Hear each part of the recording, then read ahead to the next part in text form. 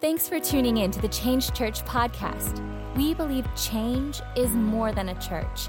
It's a culture, and we are living out our purpose so that others can find theirs. We hope that this message encourages and inspires you. Now, here's Ashley Hollis. Last week, Elijah kicked off our series, That Was Church, This Is Change. And we really kind of took this time and we want to define what is change? What are our core values? What are we founded upon? And how do we live that out in our everyday life? And Elijah shared last week how we built a coffee cart when we were first launching Change. And we took the coffee cart out and we just began to talk to people. And we were like, so, tell us about your life. So, what's your experience been with God? So, have you encountered the church? Have you gone to the church? Do you go to church? And so we just got to talk to people. We got to see where people were at.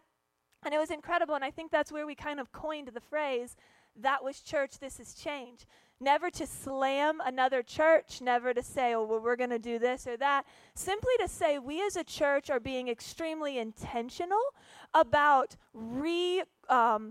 restructuring the way people encounter Jesus and redefining what they think of his love in the church. And we want to be incredibly intentional about that. And so Elijah shared last week all about revealing heaven on earth. And how do we reveal heaven as we leave the church, because we meet here on a Sunday morning, but when we go out, how do we reveal heaven? And so he shared about that last week. And if you were not here, get the podcast, check it out on YouTube. It was a phenomenal, phenomenal message. But today I'm going to share, that was church, this is change, life-giving community. We're going to talk about tribes. We're going to talk about the friends that you have and the friend that you are, that we're called to be. Man, Christ demonstrated the greatest love when he sacrificed himself for us. That's why we are the friends that we are, because of what he did for us. And then he goes on in the Bible and he says, the greatest love you can have is to lay down your life for a friend. And so I want to talk today about being that kind of friend, about finding your tribe. And I feel like as I was praying through this, in today's society, we live to make an impression, not for genuine connection. How many of you find that to be true? Like, we live our lives and we're just like, I just want you to know who I am. I don't really want to know you. Sometimes we're scared to get connected. And in this day and age, my goodness, we have everything we could ever have to get connected. We have social media. We have texting. We have calls. You know, I laugh sometimes because when people call me and if I don't answer, then they'll text me. Hey, just checking that you got my missed call. And then I'll get another text. Hey, did this come through? Or now have you noticed how you can just accentuate them? Like you can just put a question mark on it. Like you don't even have to retype a message. You can just like ding somebody again, you know? Does anybody remember the days where we weren't that connected? Like if I wasn't home, you couldn't call me? Like you actually had to leave a voicemail and I had to come home and push the little button on the machine and it was like, you have 3 messages. And then you would listen to the messages. We have gotten so connected because of social media and cell phones and television, and we know everything happening around the world. In 0.5 seconds, we know everything. But in this day and age of connection, why then are we more disconnected than we've ever been? You know, I feel like a lot of it comes back, and I'm a huge advocate for social media. I believe it can absolutely transform the world. But I believe that if we're not cautious, social media causes us to create a facade. A facade that if somebody gets too close to us, you might know the real me. You might know who I really am. So I just want you to know my highlight reel. I don't want you to see the behind the scenes. I don't want to get into the messy part. I just want to keep up this facade. And so therefore, we distance ourselves from relationships. Or maybe for you, it's a trust issue. Maybe you've had a relationship and something went wrong and something went south. And you trusted somebody and you believed it was going to be different. And then that trust was broken. You know, trust is something that's slow to gain and quick to break, isn't it? And sometimes we'll have these issues and we'll think, well, I don't know if I can trust you because someone else did this to me. And so what if our friendship ends the way that friendship did? because I want this friendship to work. But sometimes there's fear in today's society that we don't connect. And I want to start looking out at David and Jonathan in 1 Samuel 18. I want to read 1 Samuel 18, 1 through 4, and then I want to skip ahead to chapter 20. And I pray today's sermon is something that can inspire you to create community, but can also equip you to build relationships. I prayed all week while I was preparing, God, let this not be something where it's like, wow, that was great. All right, here we go, Monday morning. And then Monday you wake up and you're like, same thing. I pray that today inspires you to make connections, and it also equips you to connect and to build relationships. And so in 1 Samuel 18, verses 1 through 4, it says, after David had finished talking with Saul, Jonathan became one in spirit with David, and he loved him as himself. From that day, Saul kept David with him and did not let him return to his father's house. And Jonathan made a covenant with David because he loved him as himself. Jonathan took off the robe he was wearing and gave it to David, along with his tunic and even his sword, his bow, and his belt. I find these two people, Jonathan and David. And just to give you a little backstory on what's happening in this moment, Saul was Jonathan's father. And Saul had been the king of Israel, and he was the reigning king. And because of disobedience, God was removing his blessing, removing his favor from Saul. And so Saul would be the last king in his lineage. And now God was appointing David as king. And so we find ourselves in this moment where Saul is super jealous, right? Because Saul's like, yo, like this guy is stealing the kingdom from me. Like he knows that God is setting him up to be king. And we find Jonathan, who's Saul's son. So Jonathan is heir to the throne. Here he finds himself, but now David is going to be taking the throne that was to be his had God's favor rested on that. And when we move ahead to chapter 20, we find Jonathan and David have this bond of friendship. This bond that like you just feel like you connect. Like sometimes you have that with people. Do you ever have that where you're just like, we just get each other? Like it's just easy friendship. Like something in your hearts just connects. Like it's just there. And so in chapter 20, we move ahead and we're going to skip down to verse 18 and we find Jonathan and David and they're talking and they're friends and they're like, okay, so David's like, listen, I have to leave because your father is so upset with me. He's going to kill me. Jonathan's like, no, don't even worry. My father would never do that. Oh my goodness. And then we pick up right here. Chapter 20, verse 18. It says, then Jonathan said to David, tomorrow is the new moon festival. You will be dismissed because your seat will be empty, or you will be missed because your seat will be empty.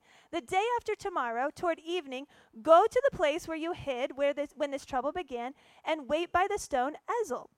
I will shoot 3 arrows to the side of it, as though I were shooting at a target. Then I will send a boy and say, go find the arrows. If I say to him, look, the arrows are on this side of you, bring them here. Then come, because as surely as the Lord lives, you are safe. There is no danger. But if I say to the boy, look, the arrows are beyond you, then you must go, because the Lord has sent you away. And about the matter you and I discussed, remember, the Lord is witness between you and me forever. So David hid in the field, and when the new moon festival came, the king sat down to eat. He sat in his customary place by the wall opposite Jonathan, and Abner sat next to Saul. But David's place was empty, and Saul said nothing that day, for he thought, something must have happened to David to make him ceremonially unclean. Surely he is unclean. But the next day, the second day of the month, David's place was empty again. Then Saul said to his son Jonathan, why hasn't the son of Jesse come to the meal, either yesterday or today? Jonathan answered, David earnestly asked me for permission to go to Bethlehem. He said, let me go, because our family is observing a sacrifice in the town, and my brother has ordered me to be there. If I have found favor in your eyes, let me get away to see my brothers. That is why he has not come to the king's table.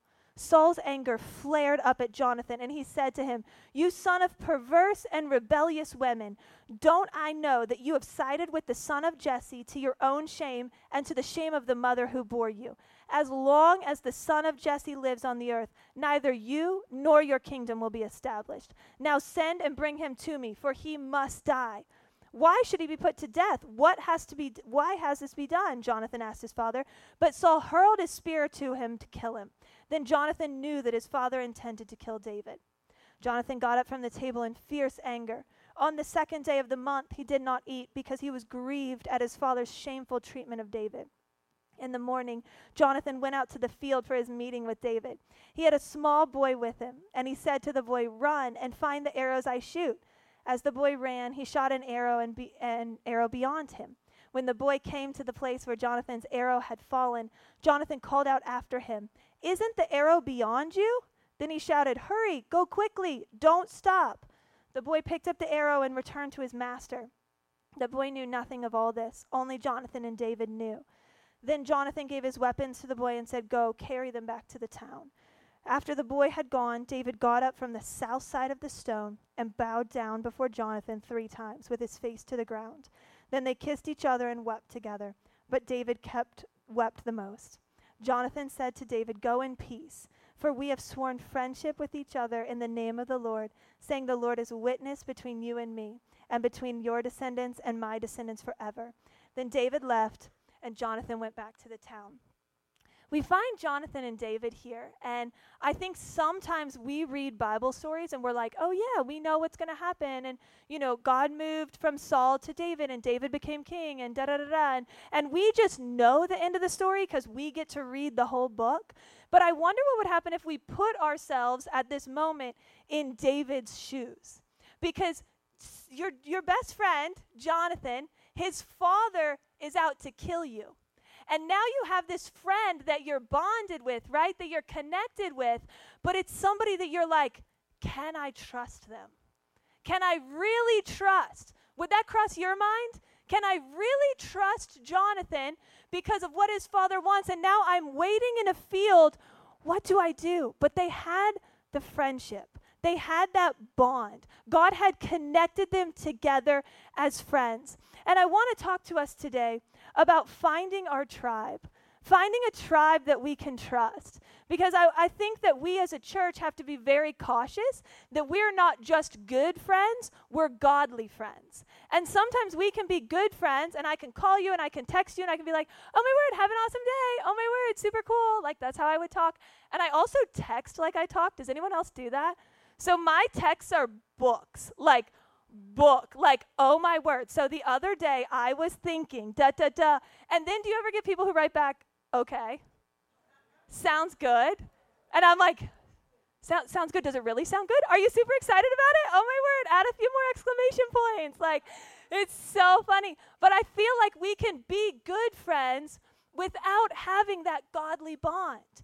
And that's why we have to say, what kind of tribe, what kind of friend does God design us to be? And so in finding your tribe in today's society where we're more connected, yet still more distant, number one, I think, is that we have to evaluate the tribe you're in. I think that as we're walking in our friendships and as we're walking in our tribes, you need to evaluate who your friends are. Who is speaking into your life? Are they people that you can trust? Are they people that are pouring into your dreams? Are they people that are speaking life into you? There's times that God's called me to things, and it's been big dreams, and it's been scary sometimes, and it's been things that I've gone to some of my closest friends with. And I read this quote one time, and the quote said, "We need more people who will pour gasoline on the passions and desires or dreams of our hearts, and people who will pour water on our fears of failure in the future." We need to surround ourselves with those kinds of people that are going to pour gasoline. They're going to speak life into our dreams. They're going to say, "You can do this. God's called you to this." You need people that you can trust, that when the situation gets crazy and things don't make sense and you find yourself in this Jonathan and David moment, you need people in your life that can come around you and that can speak life into you and that can speak scripture into you and that can pray over you I believe 100 million% in every word of this Bible, every last one of them. But my favorite scripture of all is where it says the power of life and death are in the tongue. Because I am a positive person. Like, if you're around me for a hot second, you will know. If you tell me, like, the whole building's on fire, I'm like, oh, but praise the Lord, we got most of the things out. Like, I just want to find the most positive in everything. But it's not just because I want to be positive. It's not just because it's easy, because it's more fun. Like, it's not that. It's because I 100% believe that scripture. I believe that we have the power of life and death in our tongue. And what I speak over this church is going to come to be, whether it's life or whether it's death. What you speak over your life is going to come to be, whether it's life or whether it's death. And what you allow people to speak into your life is life or death. And so that's why I am so mindful of how my tribe surrounds me. Do I have a lot of friends? Absolutely. But I would challenge you to evaluate your tribe. Who's around you? Who's speaking into your life? And what are they speaking into your life? Do you leave encouraged? Do you leave ready to dream? Do you leave ready to pursue what God has for you? Or do you leave down? Do you leave discouraged? Because my dad taught me this so much. Hurt people hurt people. Sometimes I would get really hurt. And my dad is just a very big realist, if you've ever met my dad. He just tells you like it is. And so I'm like, Dad, this is crazy, and somebody said this, and it hurts so bad. And he was always like, Ash, hurt people hurt people. There's always a story behind a story. If somebody's mad and upset, there's a story behind the story. That's why we as a church are a church of conversations. Because if I say something and you come at me, well, there's probably a reason for that. And so I would challenge you, which people are in your tribe? And which people are you allowing to speak into your life? The second thing you have to do is define your tribe. Define the values by which you live, by which your friendships are going to encounter. Jonathan and David, I love this example because it blew my mind so much, the trust that was there, but also the faithfulness that was there. You have Jonathan, who was willing to set aside everything that he was to inherit, everything he was going to gain for himself. He set that aside to pray for and speak into David because he knew the calling that God had on David's life. That was the values. Does it say in the Bible, this is the values by which he lived? No, because if you're living your values right, you don't have to speak your values. Your values speak for you. And that's why as a church, when we first set this church up, man, it was like a dream. It was nothing. We were like pushing a coffee cart around the city. Like, let's just go get to meet people. Let's go connect. One of the first things we did was develop core values because that became the filter through which everything else went. That's why one of our core values at Change, as we're preaching through these, is relationship over regimen. Because God wants a relationship with us, and he wants us in relationship with others. And yes, I am a systematic person. I love organization. It brings me so much joy to see systems running smoothly. But above everything of regimen comes that relationship. Above every religion comes that relationship with Jesus. And he set us to be in relationship with others. Did you know, I thought this was very fascinating. According to Mayo Clinic, okay, so it's not just a random statistic on like whatever, Facebook. According to Mayo Clinic, experts found a link between social support from friendship and the immune system. People with good friends tend to have stronger immune systems that can lead to quicker wound healing and reduce the risk of illness. Wow, how crazy is that? That by having good friends, it's good for our health. And when I read that, God spoke so clearly to me, like, yes, your friendships are good for your health. God has created us to be in relationship with others. But above all of that, how many of you have had friendships that have helped you heal from things that you've walked through. Maybe it's been some things that you've had to encounter. Maybe it's been those crazy situations. Maybe it's been something that's like, whoa, blindsided you, caught you off guard. Friends are designed to walk through with us. Friends are designed to help bring that healing. And so as we begin to define our tribe, we have to define the values by which we will live. What values will people encounter when they step into your friendship? When they step into your tribe, whenever they become a part of your life, man, can we do a little soul seeking and say, what values are people encountering? What values are people going to interact with? What do you stand for? Is it joy? Is it love? Is it trust? Is it forgiveness? Because I do know also that what we intentionally put in action is what's going to come out of our lives. We have to intentionally put things in place in our relationships to build those. And then the third thing we do is we grow our tribe.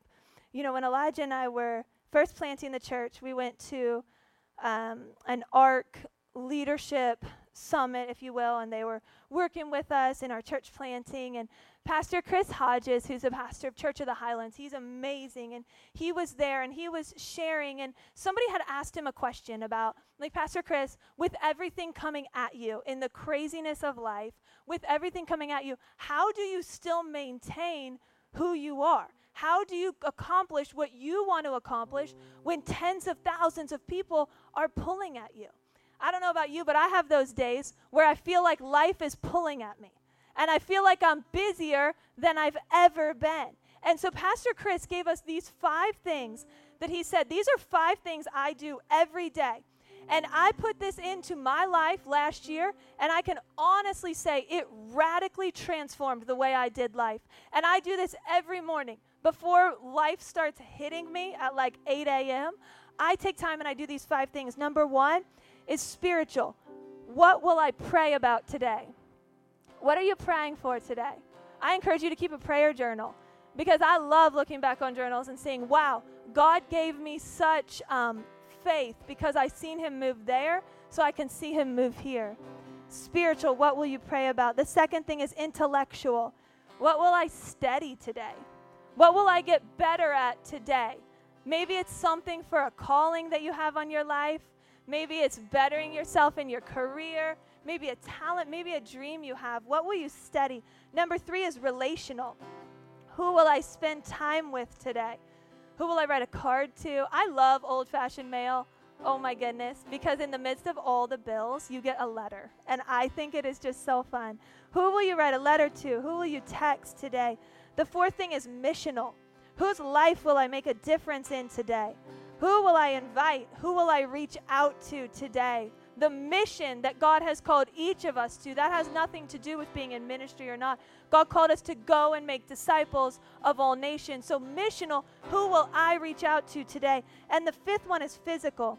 How will I take care of myself today? How will I rest? How will I work out? How will I eat today?